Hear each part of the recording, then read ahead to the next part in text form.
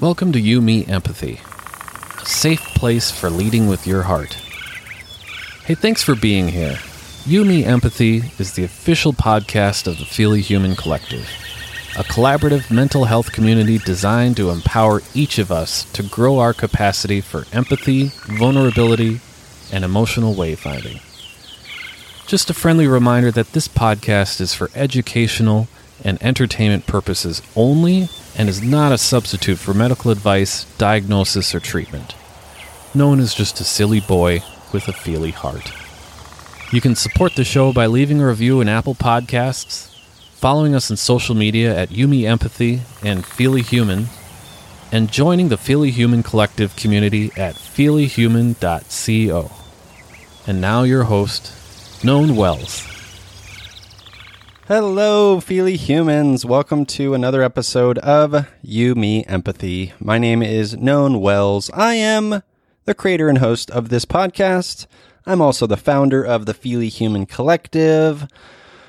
I'm also a silly boy with lots of silliness in my heart, and I am grateful that you're here for episode 220 on learning to sit with discomfort with my guest, Claire Bidwell Smith. In this episode, Claire and I explore appreciating things we've taken for granted, feeling shame around having dead parents, anxiety as a missing stage of grief, and why our greatest life work as humans is to learn to sit with discomfort. Really enjoyed this chat with Claire. Claire is an author, a therapist, a grief expert. She is a host of a podcast called New Day on Lemonada Media, an organization, a company, people I love and cherish. Go check out all of their podcasts, but especially New Day, and maybe add to cart with Koo and Sue. That's wonderful too. Anyways, really loved this chat. I think you will love it as well. Before we get to the episode though, just wanted to say 1 week from today, that rhymed, just wanted to say 1 week from today is Dear Childhood Me Day, April 4th, 1 week from today. Dear Childhood Me, I am launching my journal into the wild. I'm doing a limited release pre-sale starting April 4th. That's ending May 4th. And I'm very excited. I'm very nervous. I don't know how it's going to go. Probably I'm trying to kind of go through the emotions of trying not to expect too much and, trying to discern what success means for me, all of those emotional stuff. Next week on Dear Childhood Me Day, I will be releasing an episode that's just dedicated to what that journey and what the product means to me. And I will also announce, I've already announced it on the Feely Human Instagram at Feely Human, but it's going to be an opportunity for you also to not only, buy your journals, as many journals as you want, but also take part in Dear Childhood Me Day and sharing a photo of a childhood version of you and sharing something special, sharing a message, something you'd want to say to that version of you. But more on that next week. It's in 1 week from today. Mark your calendars. I'm very excited. It's been a long time coming. I'm very nervous. Like I said, I hope you love it as much as I do. Okay, let's get to the episode, shall we? Actually, make sure to follow me on Instagram at YouMeEmpathy, and please rate, review, and subscribe. It does help out the show. I'm an independent podcaster. Right now, as I'm recording this introduction, I have 2 dogs on a couch. I have a partner on a couch. She's probably wordling on her phone. And this is the life of an independent podcaster. I'm not in some fancy studio. I don't have an on-air sign. It's just me, and the door is open, and I hear sheep in the background, and chickens. This is the life, and it's wonderful. Anyways, please rate, review, subscribe. It does help out the show. Show notes are always at feelyhuman.co. That's where you can support my work through Patreon, patreon.com/feelyhuman, or writing for our journal, buying something from the shop. and all of that jazz. Any hoozles, let's get to the episode. This is episode 220 on learning to sit with discomfort with Claire Bidwell Smith.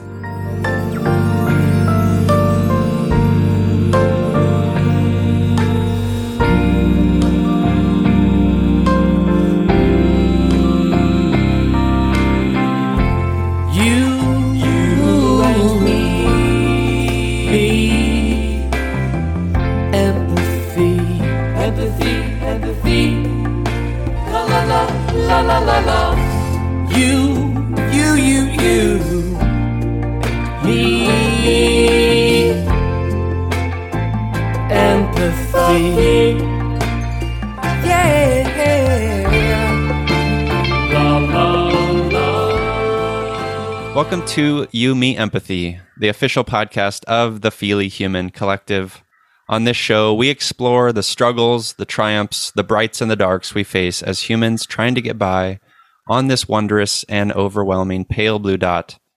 The intent of You, Me, Empathy is to talk openly, without judgment, about our mental health, our neuroses, our shared anxieties and worries, to create a dialogue that is vulnerable and deeply human and empathetic, and to share that dialogue with others to inspire emotional and cognitive collaboration and insight, so we can, hand in hand, break down the stigma that make us feel shame and guilt for struggling, for feeling our feelings, for being feely humans. You, Me, Empathy is a safe, friendly space designed to inspire the beauty in each of us. Today, it's a new day in which I'm overjoyed and grateful to be here with therapist, grief expert, author of 3 books, and working on a 4th, and host of the New Day podcast. It's Claire Bidwell Smith. Hello, Claire. Hi. How are you? I'm good. Thank you for having me. Oh, I'm so grateful to have you, truly. Big fan of your show, New Day. It's wonderful. I love the folks over at Lemonada. I've been connected with Jacqueline. That's how we got this going. Really grateful to have you. Let's do the thing we always do when we start the show, which is an emotional check-in. How are you feeling? How am I feeling? I'm feeling pretty good today. I just moved to a new town. I'm in Mill Valley outside of San Francisco, and I've been trying to meet people here. And it's always hard to kind of meet new people as an adult, I think, and then COVID. But last night I invited a bunch of moms over in my daughter's 7th grade class, and we had this really great time. And none of them had really gotten to know each other. And being the therapist I am, I was like getting us all into some deep conversations. But I woke up feeling really good from it. It just felt nice to connect with people and start some kind of community. That's lovely. That's really needed at this time, right? Yeah. Are you a more introverted person, extroverted person? All the way extrovert. Okay. Yeah. I need like 6 hours of alone time a year. So you've been probably feeling it the past couple of years. Yeah, it's been tough. It really, I would like to be with people all day, all the time. And luckily I have a lot of people in my family, so that's going okay. But yeah, it's been a lot the last couple of years. That's lovely. I'm an introvert, but I do still, we all still need connections as humans, as you know. The first year of the pandemic, by the way, it's weird to say the first year of a pandemic. Never thought I would say that. The first year of the pandemic, me and my wife, Jessica, we hosted a reading hour every Sunday with some friends and their kids where we'd like get together for a couple of hours in our backyard. We'd make tea, and then everyone would bring a book, and they would just read sort of quietly your own book in your own space. And that's awesome. It wasn't the sort of like, let's have deep conversations, which I enjoy. I love that. But it was just intentional space to be with each other. And it was so beautiful. And then it just kind of fizzled out. And I've been thinking lately, I want to kind of bring it back. Yeah, I feel like, I think we've all been talking a lot about different lessons and positives that have come out of this really weird and hard experience. But some of them are just rethinking our sense of community and connection and what we want it to look like, and kind of appreciating things we had taken for granted. So have you taken anything for granted? That's a good question. I think the ability to just gather. It was something I just always did, and suddenly that was taken away, and it was startling. It wasn't something I ever thought would be lacking in my life, but then it was actually really nice to have this internal family time and think about that as well. Have you noticed sort of a deepening connection with your family during this past couple of years? Yeah, absolutely. It has been nice. I am remarried and have a blended family, and I have a little son with my second husband, and he was only, less than a year old when the pandemic happened. So, it was just a lot of kind of bonding in that sense as well, which was kind of nice as a new little internal family. I love that. And this idea around, I've been thinking about this lately a lot, this idea around community and collective and what that really means, right? Like lately, I mean, I just read actually before we got on, just this sort of ongoing feeling and stress and anxiety around just wanting to get back to normal, wanting to, just exhausted by it, exhausted by the pandemic, exhausted by masks, exhausted by COVID. And I empathize. And also I feel like it's challenging our sense of patience and stillness, and reminding us to sort of deepen into those nuanced spaces of empathy and what that really means, what collective healing really means. It's hard emotional labor. Yeah, it is. Do you feel that? I definitely do. And I kind of hope that we don't just skip over all of this and try to get right back to normal. There's a lot here, I think, to process, to heal, to learn from. But, I think we as adults are having such a different experience than kids.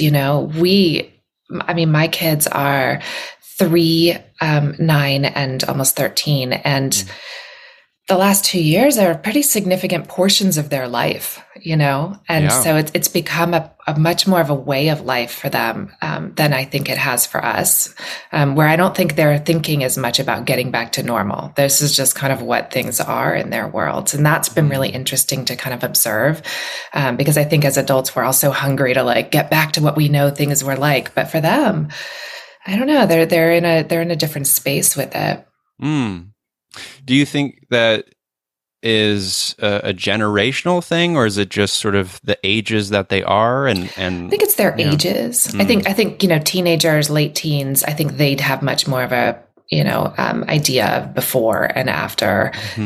But my younger kids, the younger kids for sure, are just masks, restrictions, shutting down schools every 10 minutes, whatever. It is this interesting thing we do as humans where we all do it. I do it. I'll speak for myself. I get comfortable with a certain way of doing things, right? And when that's disrupted, it's hard. It brings anxiety, it brings overwhelm, it brings the feeling that I need to get back to the thing. What I find to be really enlightening and enriching is to sit with that uncomfortability, that discomfort, sit with that and what is that about?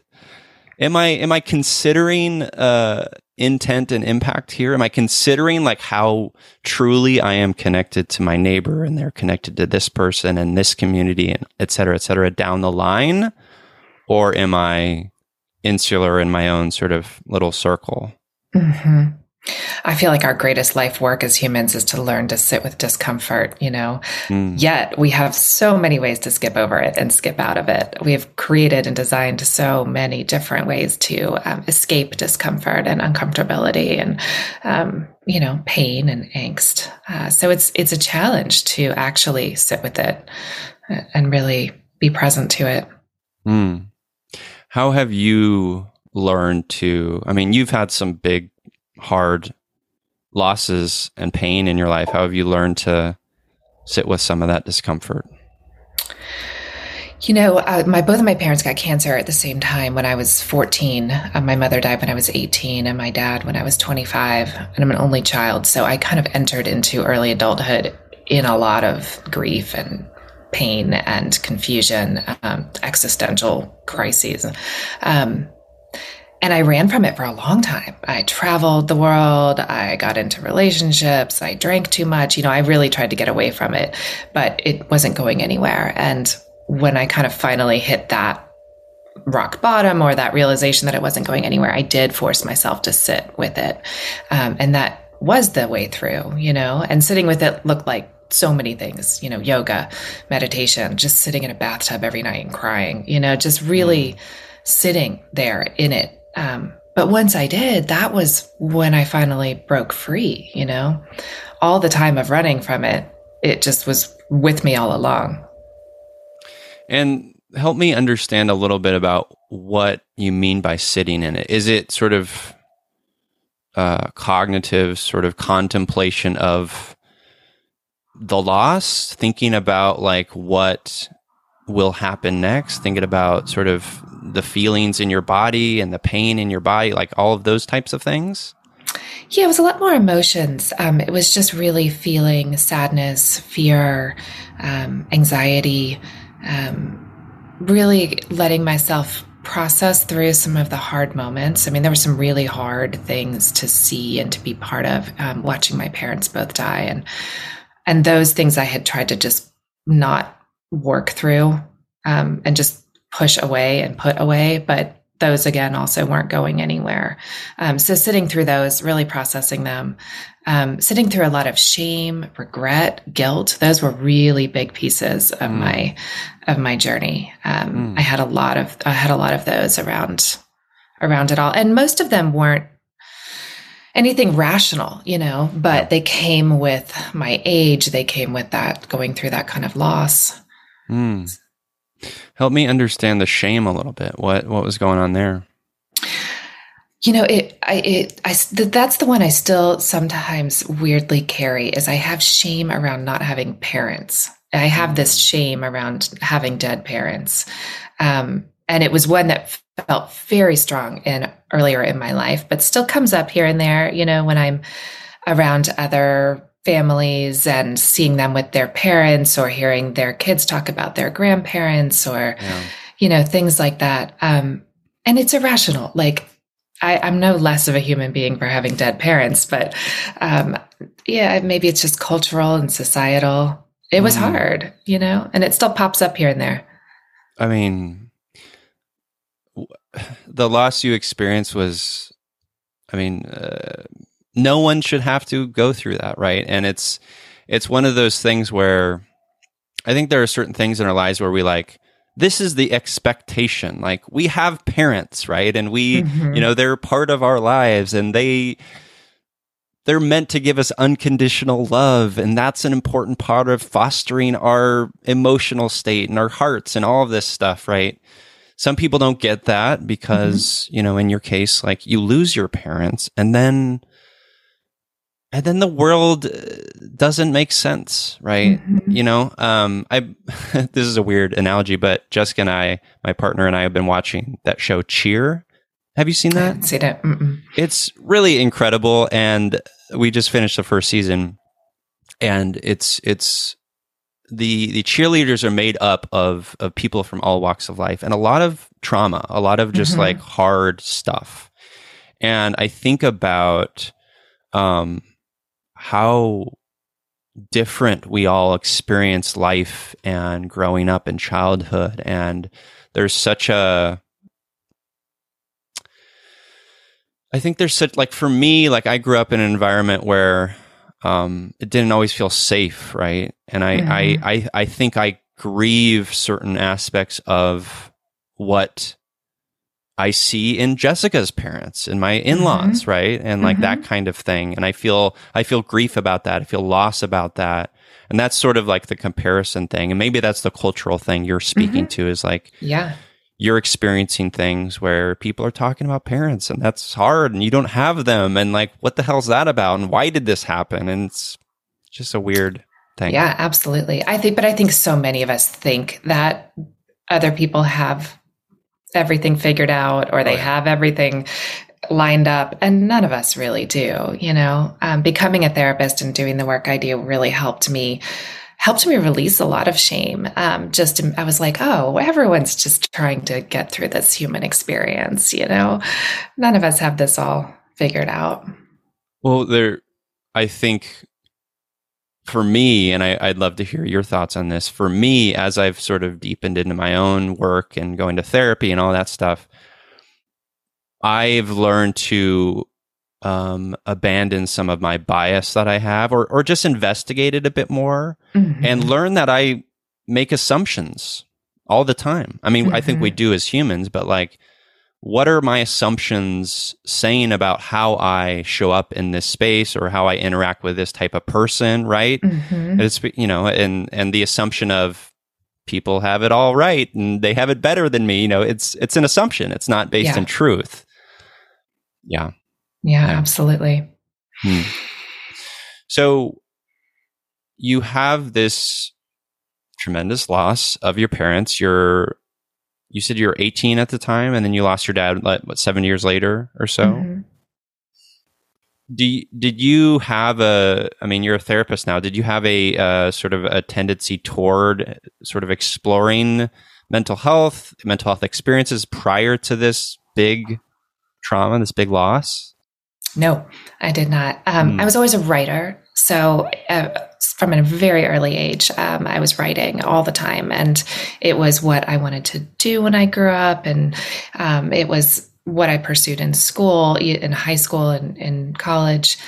So I was writing all the time, and I was writing through my experiences. It was very cathartic to be kind of exploring what I was going through on a writing level. And after college, I worked for magazines and newspapers, and I was working on a book. And along the way, do you know who Dave Eggers is, the author? Yeah. McSweeney's and that I read Heartbreaking Work and a couple other books. Yeah. So Heartbreaking Work came out right before my father died. And I was really drawn to it because he'd lost both of his parents at a young age, and he was a writer. And so I was kind of following him along, and I was living in LA after my dad died, and Dave Eggers opened a branch of his tutoring center there. Oh, wow. And I was like, sign me up. I just wanted anything to do with his world.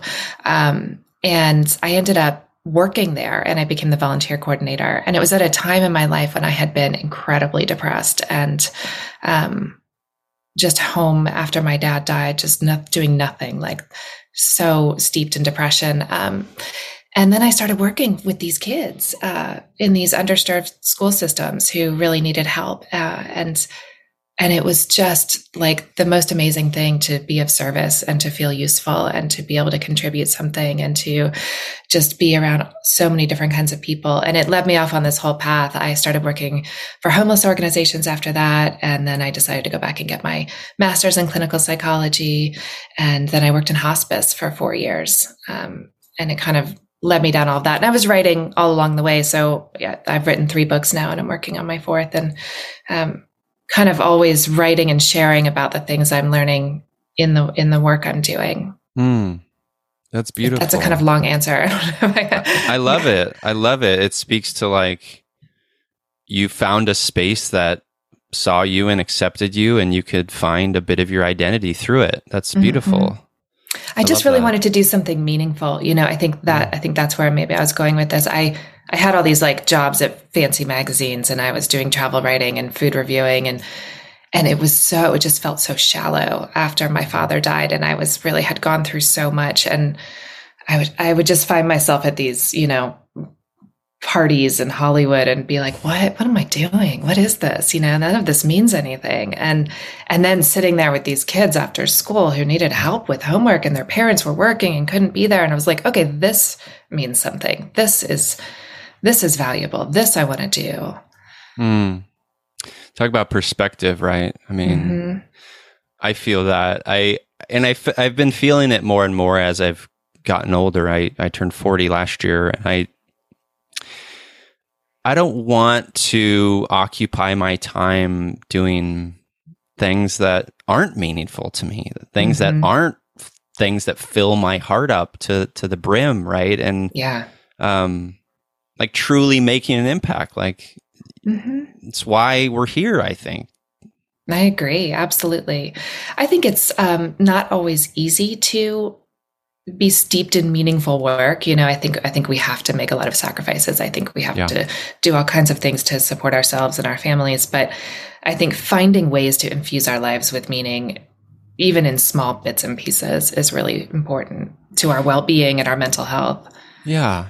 You're right. I think there's immense privilege in having the capacity and the curiosity and the sort of the energy to pursue things that are meaningful. That's privilege.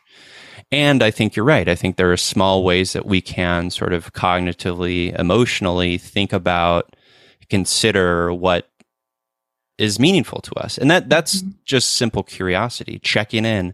Why am I doing this thing? Yeah. Right? Like it's those little things and that curiosity and critical thinking that I think are crucial in collective healing, liberation, etc. Yeah, absolutely.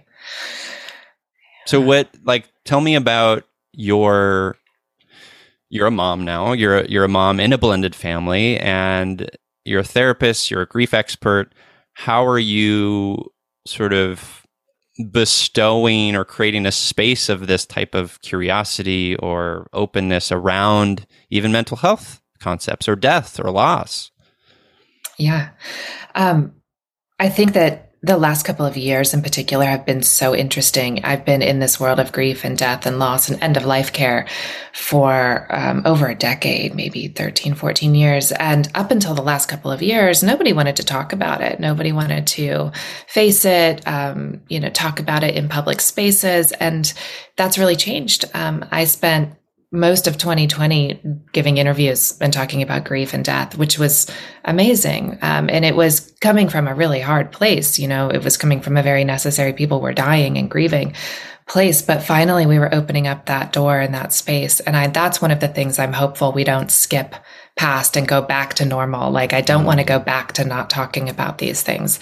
We all lose people we love. We all face end of life. We all grieve all kinds of different things. I love that you mentioned grieving, having different parents from your partners. One of the big questions I got in 2020 was, can we grieve for things that are not death of a person? And I was like, yes, we can. There are so many things we can grieve for and so many ways we grieve. And grief is an important part of being human.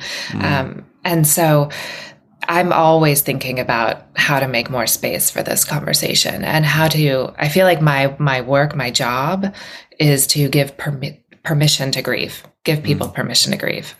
That's all I'm ever doing in my work.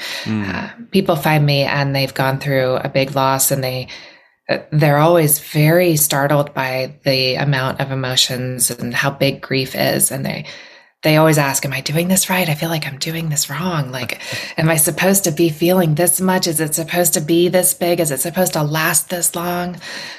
Yes. Permission to go through it. It's so interesting, the permission piece. Why do you think that folks feel like they need to get that permission, or feel like, oh, I'm doing this wrong, or I need to do it in this way? Like, what do you think that's about? Well, I think part of it is that we really haven't done a good job about talking about grief and death for a long time in our culture. So it is something that is not role modeled, isn't spoken about in Western culture, in America in particular. We don't have enough rituals around it. So I think that when it comes upon a person, it really is so enormous at times that it's very startling for people. So in that sense, they don't realize it. But then I think we just cover up a lot of hardship in our lives. I think social media contributes to that a lot. Everybody's online world looks great. And so suddenly you're grieving and you're like, wait, this must be wrong because everybody else looks like they're having a terrific time out there and they've got it all together. I must be doing something wrong. Yeah. That's interesting. And I think you're spot on. What is also interesting, you said earlier, which is, in 2020, having all of this, grief is a thing. We're experiencing it. I hope you're right and that we don't pull away from it, because to that analogy or that experience speaks to me in this way. Our culture, our society sort of honors or highlights big moments, right? We have this big collective moment of grief and loss. Let's talk about it. Whereas in my mind, and that's important, right? In my mind also, it's the nuance. It's that small stuff, right? It's I don't have the same parents as Jessica's parents. I am a very different person now than I was when I met Jessica. And I'm also grieving that past person, right, who was lost, and I feel sad for him, and I miss him in some ways, and that's a grief, and I miss, there's all these little things and nuances that we need to pay attention to. And I think when culturally we honor these big romantic moments, I think we miss that little stuff you're talking about. Yeah, I think so too. So, I'm always thinking about how can we just continue to have this conversation more? How can we continue to support people who are grieving and who are going through this? I'm always appreciative, even just when celebrities write about it or talk about it, because we all look to them, for permission to do all kinds of things. Sure. But mental health is, that's also just the overall umbrella of mental health has also come to the forefront in the last couple of years, which I'm also very appreciative of. I think that COVID has been enormously difficult for so many of us, and loneliness, isolation, people who were struggling with mental health to begin with and then had resources taken away on multiple levels, family conflicts that have happened. There's just been so much going on, struggles at home with just trying to work at home with kids, and, marriages, going through tension. There's just been a ton that's been happening, but it's been great because I feel like we have really been talking about it. I agree. And you listing all of those things, all of those things are new, right? It's whoa, bring on the new pandemic, bring on working from home, bring on, Jessica in this room, me in this room, and trying to operate in this space. And, it's so much of it is new. And I think that's hard sometimes, right? It's change is hard. Yeah. To put it another way. Yeah. Yeah. I've seen a lot of the effects of loneliness and isolation on my clients, though. People who were maybe living more solitary lives to begin with and really dependent on being able to go into the workplace, to be around others, to interact, to have the opportunity to meet people, make friends, and having that taken away for someone who already struggled with anxiety or depression has been really hard. Especially also people who struggle with substance abuse and not being able to go to meetings or go out and really find support for what they're going through. It's been tough. Yeah. How have you helped or provided some solace or support for those who have felt that? I've been leading tons of online grief groups. So over the last couple of years, a lot of just online gatherings. I started a program called Holding Space in April of 2020, where I was just bringing on people in the grief space to talk, and hundreds of people were showing up to these Zooms just because it was nice to be around other people, to interact, to talk about the stuff that we were all feeling.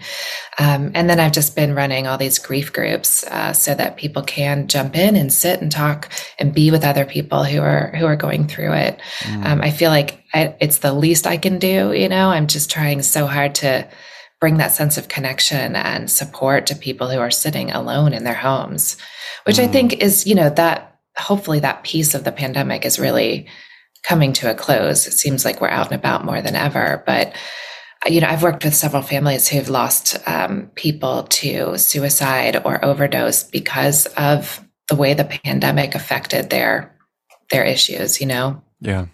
Yeah. It's I mean, in the U.S. alone, we're close to 1 million deaths. Just horrifying. It's devastating. Nothing like we've experienced before, culturally or societally. Yeah, it's remarkable. Sorry, that was big, heavy stuff. Yeah, no, I think it's so important, and so appreciate the work you do. You talk a little bit about anxiety, right? And as it relates to grief. Can you share a little bit about what that means for you and for the listeners? Yeah. So I wrote a book that came out, the paperback came out in May of 2020, and it's called Anxiety, the Missing Stage of Grief. And the whole world was going through anxiety and grief at the time. But when my mom died, when I was 18, I started having panic attacks, and they came out of nowhere. And, I ended up in an ER at one point. No idea what it was, what was going on for me. Even the doctors were very dismissive. No one said the word anxiety. No one asked me what was going on in my life. They were just like, oh, you have heart palpitations and, probably smoking cigarettes and you shouldn't, or whatever it was I was doing. And so for a long time, I suffered with anxiety. Didn't realize it was anxiety, didn't connect it to my parents' deaths. Wasn't until I was in a trauma psychology class that I began to put these pieces together. And I was like, oh, I think I have anxiety, and I think it's directly connected to these experiences of losing my parents. Yet there was nothing in the grief literature out there about it. There was no one talking about anxiety and grief. And I began to see it in the clients I was working with. I wrote an article in 2013 for slate.com, and it was entitled Anxiety, the Missing Stage of Grief. And I just got flooded with emails from people saying, is this a real thing? Because I think I have it. My dad died. I'm having panic attacks, or, whatever. This happened. I'm a hypochondriac, all these things. And so I got this influx of clients who were exhibiting anxiety as it related to grief. And I got to really study it. And I felt like I had to put this book out. And I think I'm glad it's out there. I feel like it's been really healing for a lot of people to finally start to look at and to talk about. Makes sense that we get anxious when we go through a big loss. Any kind of traumatic event can bring on anxiety. But going through the loss of a loved one, the whole world changes. It's a completely different place. You wake up one day and your spouse is gone, your child, your parent, the world is not what you thought it was. And that can feel very disorienting, can produce a ton of anxiety that manifests in all different ways, So I've been really trying to just talk about that and help people understand more about that. I love that. Yeah. How can you not have anxiety after such a disruption? Yeah. Absolutely. And what are some, as you sort of talk about it in the book, or as you help clients, what are some remedies or things that help folks who are experiencing anxiety after or in grief or after a loss? Yeah, it's actually you can really work through this. I think people feel very paralyzed in their anxiety often, and they're really stuck in a loop of it, and it feels like there's no way out of it, but there's a lot you can do. One of the first things I have to do with people, though, is look at their grief. Are you grieving? How have you grieved? What's your grief support system like? What are your outlets? Have you really taken time to sit with what's happened and feel it? So it's this kind of tandem process of working with their grief and then also really starting to do some work on the anxiety. And the anxiety work itself looks like meditation, cognitive behavioral work, and all kinds of just really starting to understand what anxiety is, how it works, working on, thought worksheets. It's really, some of that's super boring and nitty gritty, but it really helps with the anxiety. But again, it really takes this tandem approach when it's anxiety that's coming from loss, of like letting them grieve, letting them really understand and process this enormous life change, and doing that helps with the anxiety as well. How much are you seeing, like, after loss and anxiety, a fear of death, like a sort of ramping up of a fear of death? Yeah, it's big for sure. And it's not always a fear of our own death. Often people will become afraid that they're going to lose another person. And, irrational ways too, just all of a sudden they start catastrophizing everything around in their lives. Husband's coming home late from work. He must be dead in a car crash. Afraid to let your kid walk to school, just really starting to see disaster everywhere and potential for more loss everywhere. Yeah. And that can be debilitating. It's really hard, but it's also hard not to when you suddenly have this new knowledge that yes, indeed, we can lose the most important people in our lives. You can't not consider it all the time. Yeah. Nothing makes sense, right? Yeah. Did you have a fear, or do you fear death? I don't fear death itself. I fear not being here for my kids. That's what I fear the most. It really, I'm constantly thinking about it. So that's my big one. I'm not really afraid of the physicality of death or what happens when we die. But I want to be here for my kids as they grow up. So that's my fear. I worry about that a lot. Yeah. It's understandable. Yeah. One aspect of death for some is an afterlife, right? And you wrote a book about this, which is fascinating. Do you believe in an afterlife or a life after death? Gosh, it depends on what day you ask me. I did write a book about this. I was super curious about what happens when we die. And it actually came from this fear of what would happen if I died. After my first daughter was born, I was so anxious. And I thought, I have to figure this out. I need to know if something happens to me, if I'll still be able to connect with her, be here. And it set me off on this whole journey. And I saw tons of psychic mediums, and I talked to rabbis and did shamanic work and past life regressions and priests. And there were some really profound moments along that journey that made me, for the first time in my life, feel like there is something more than this. But on a regular day, I feel very human. I feel like I'm living this very human experience, and who knows if there's anything else. I do not feel like I can see behind the veil. I do not have psychic abilities. I do not have a firm faith in any kind of religion. So on a regular day, I'm like picking up kids at school, running around, doing laundry, getting work done, and I'm not really feeling that spiritual.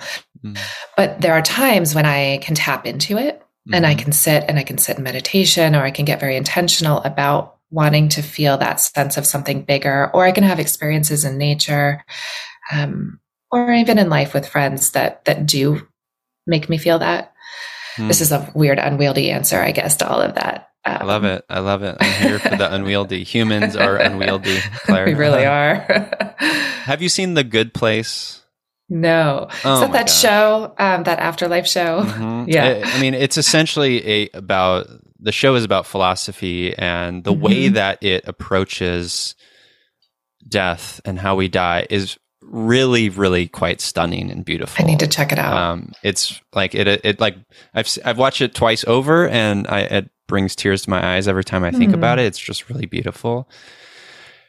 In sort of your research and sort of experiencing and talking to these healers and psychics and rabbis, did you find any sort of connective theme or tissue in sort of all of the things that they were saying? Yeah, I mean, most of them really believe that there is something bigger than this, that consciousness survives, that this is a human experience we're all having, that we are inhabiting these physical forms, but that is not all of what we are and who we are, and that there are reasons to be here, there are lessons to be learned, there's beauty to be had in the pain of the human experience, the existential angst of it, I think I've seen a lot of people who do have a faith or a belief system. They seem to have a much more grace in their grief, for themselves, for loss, for everything that they go through. I envy it. I think those of us who do not have a firm faith in something really struggle to find a way to understand why this has happened when something tragic happens. Yeah, that's interesting. I think maybe one sort of avatar of that experience, if I'm going to make an assumption, is like, actually, let me contextualize this with, I was raised in an evangelical sort of Christianity world. It's been a long time since I've been in that space, but there was a lot of, I was witness to, especially in my sort of own family, a lot of maybe bypassing of some of the nuance that we're talking about. Even so far as like talking about loss and losing someone, right? And I'm not saying that's necessarily a negative thing. I say it can be a thing that can sort of abandon our wholeness. That could be hard. That can be sort of hard for this here and now human experience. There's a lot of layers to it for sure. Yeah. When I was younger, I would get very angry about, when people would say things like, oh, well, they're with God now, or it was their time. They're in a better place. Yeah, they're in a better place. And I was always like, fuck that. I would just get really pissed about it. Now I don't know, I have a lot more openness to everybody's way of being human. But I do think that you're right. You can skip over some of these important pieces when you attribute it to some kind of external power over us, Yeah. Anyways, just do you believe in an afterlife? How dare you, first of all? This is my podcast. I'm just kidding. Sometimes I think I'm with you. Sometimes I do, and sometimes I don't. I really, like I said, I really like how they contextualize it and positioned it in the good place. On days, sometimes I lean heavily into sort of the Buddhist framework. And then some days I sort of am an anarchic sort of, burn it all down punk mode, and I don't care about any of it, right? And I'm still sort of shedding the, the framework of Christianity, that sort of was a abuse for me in growing up. So some days yes, some days no. I think it's like fun to think about. And I think like, and I'd love to hear your thoughts on this. Like, I love being imaginative and curious in my own sort of head and heart and thinking about this stuff, because it's a muscle that I think is so human and so crucial to healing imagination and thinking about it, right? Yeah, for sure. It was one of my favorite parts of working on that book was for like a couple of years, all I did was ask everybody I met, what do you think happens when we die? And I heard all kinds of cool stuff, and it really opened up my own ideas. But around the end of working on that book, I was at a writer's conference, and I was talking to this writer friend of mine who's like really sardonic, wearing all black. He was smoking a cigarette, and I was like, Rob, what do you think happens when we die? And he was like, took a long drag of his cigarette, and he was like, Claire, what do you want to happen? And I was like, whoa. I had never let myself ask, like, what if I could pick anything when we die, what would I want it to be? And I was like, wow, it took me like a year. I've like pondered it for like a year before I came up with any kind of answer. And I think it's even changed since then. But that felt very creative too, like, why do I have to just only think about these constructs that are being presented? What do I want to happen, I think that's crucial to the work of being human, healing, collective healing, all of it is like, how are we asking questions? How are we utilizing critical thinking? How are we like allowing for our curiosity to dismantle those frameworks that you mentioned, to just sort of shed some of that artifice and cultural norm and societal norm that is put upon us consciously, unconsciously, all of it, right?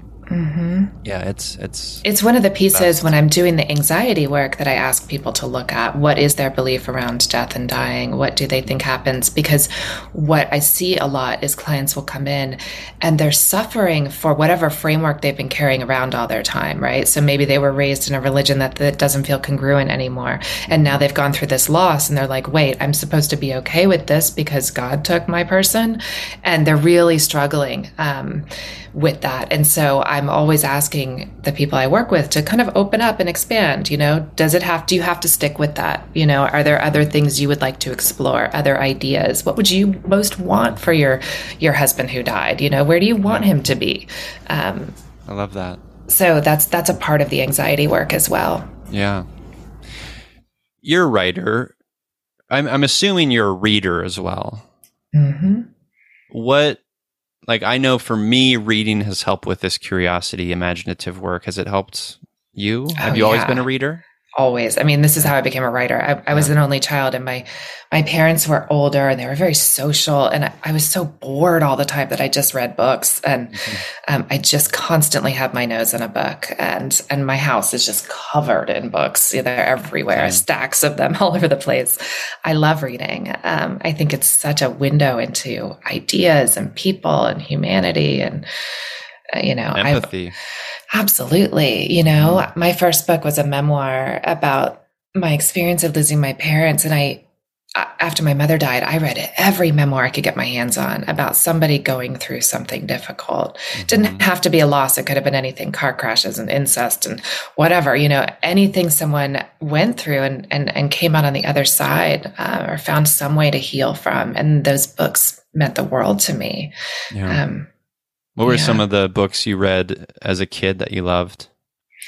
Oh, Where the Red Fern Grows is the first one that comes to mind. It's that's the one, my number one. That's my number one. It's oh the my best goodness. book ever. I just get teary when I think about it. I knew I liked you. So much. It's like I need a boy in the woods with his animals. That's why I love I've read that book 1,000 times. White Fang or Call of the Wild, things like that. Oh. Yeah, totally.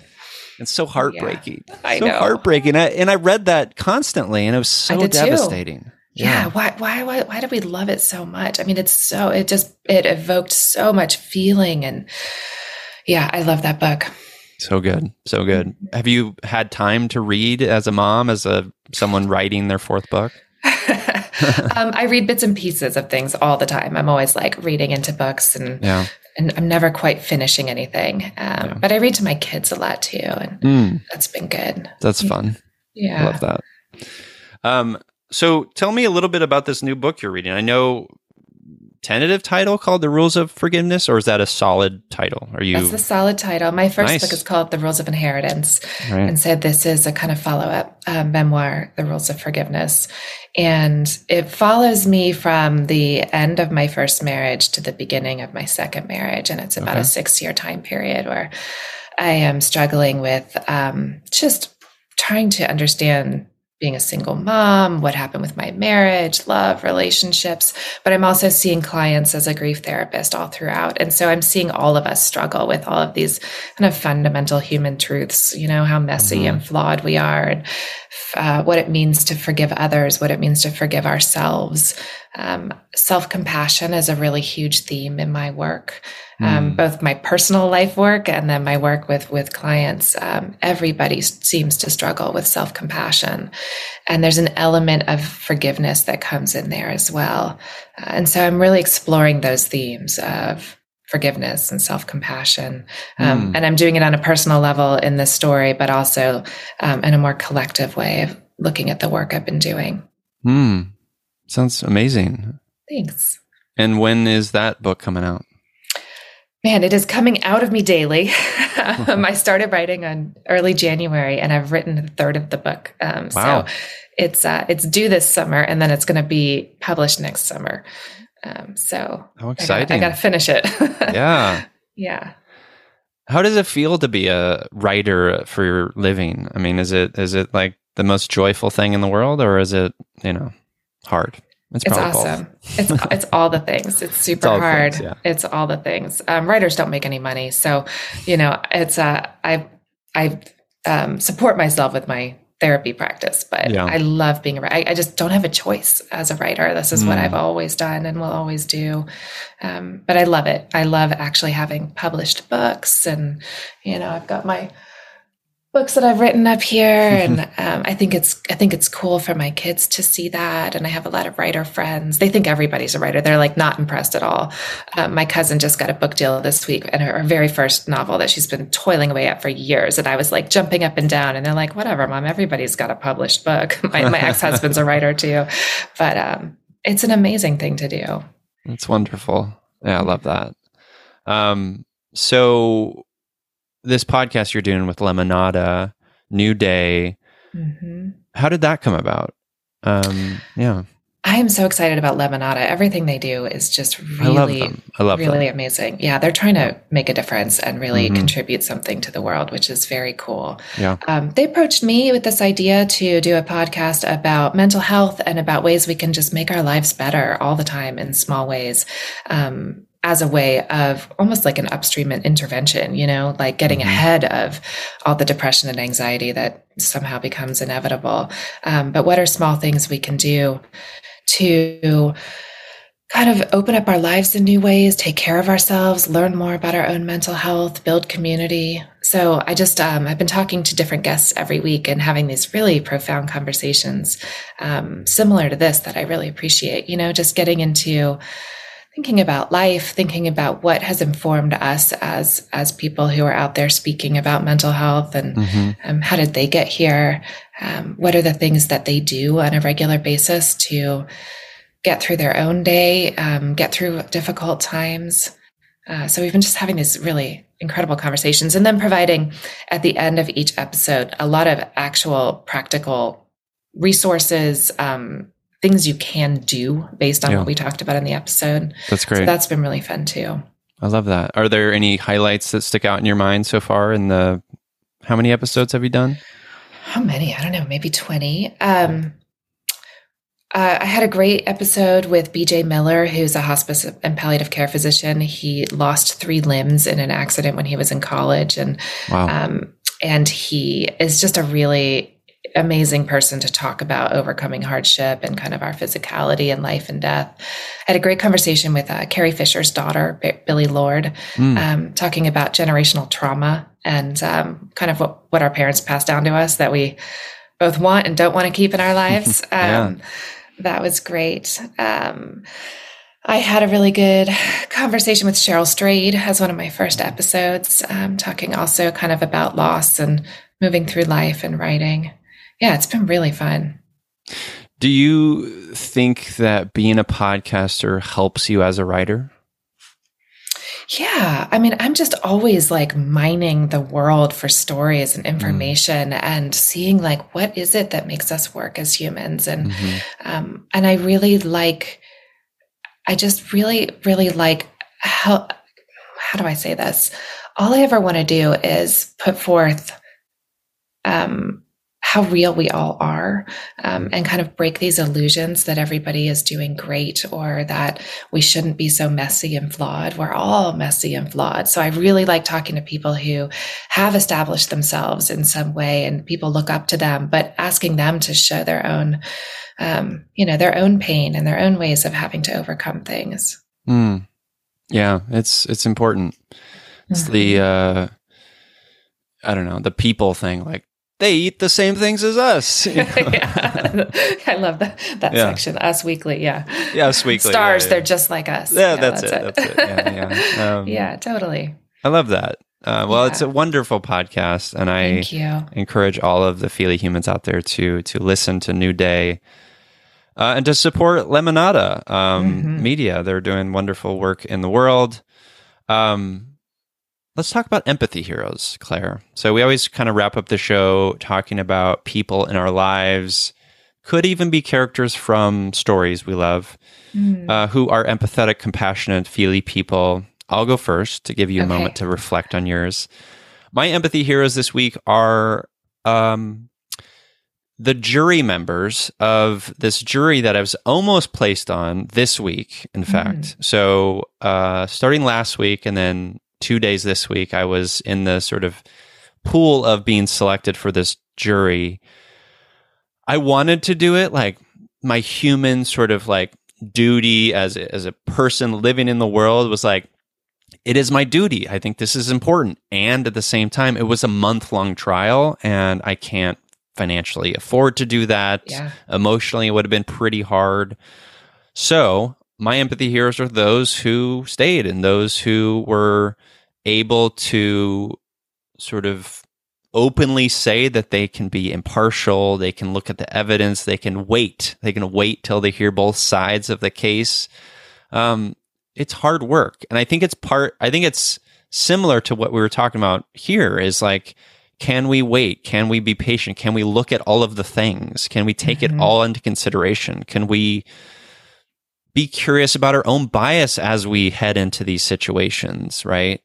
It's a fascinating case. I won't get into the details here, but It's a civil case. It's a lawsuit. It's very fascinating. Anyways, we can talk off air if you're interested, but just wanted to shout out the jury members and really all folks who've served on jury duty. It's important, and it takes work and effort and energy and a reminder that we are all connected here. So those are my empathy heroes this week. How about you, Claire? Awesome. The first person I thought about was actually someone I had on the podcast, Mark Brackett, who wrote a book called Permission to Feel. And he's just really obsessed with empathy. And he is bringing all these programs to schools to really talk about empathy in the classroom and in schools, which I think is so important. I just can't believe we've hit this place in our culture where we have to go back and realize that we need to give permission to feel and to give permission to understand empathy and to have empathy, that we haven't been like teaching the social emotional learning for generations. And it just blows my mind that we have to go back and help people understand what empathy is, and give them permission to have it, teach them tools to use it. So he's one of the people who's really out there kind of on the ground doing that work. And it's really very meaningful to me. So important. Yeah. His name is Mark Brackett. Yeah. I love that. You don't know this about me probably, but I lead empathy workshops in schools and things like that. I'm trying to get into the space of elementary schools. I've been doing colleges and things like that. It's so needed. And it's so clear from the moment I started doing it a couple of years ago, how empathy as a concept, we kind of take it for granted. Yeah. I think we put it into a simple checkbox and are like, I did the empathy thing. When as most things in life that are meaningful, it's ongoing, it's active, it's fluid, it's nonlinear, it's messy, it takes work.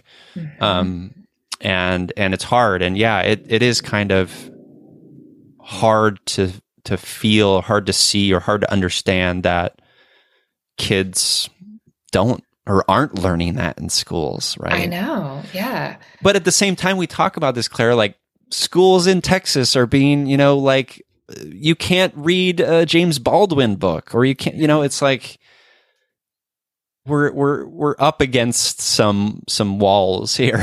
Yeah, we really are. Yeah. So anything we can all be doing to contribute. And I'm really grateful to you for holding space for these conversations and putting this stuff out there. Thank you. Appreciate that. Yeah. Well, Claire, where can the Feely humans out there connect with you, read your books, all of that lovely stuff? The easiest place is just my website, clairebidwellsmith.com. All the things are there, the social media, the books, the events, it's all there. Amazing. Thank you. Well, listeners, that link to Claire's website will be on the show notes for this episode at feelyhuman.co. Claire Bidwell Smith, thank you for being a part of You Me Empathy. Thank you so much. This has been such a pleasure. Likewise, my friend. And to you listeners, as I always say, I'm here, you're here. We're here together on this wayward, overwhelming, awe-inspiring, pale blue dot. We have each other. It's You Me Empathy. La,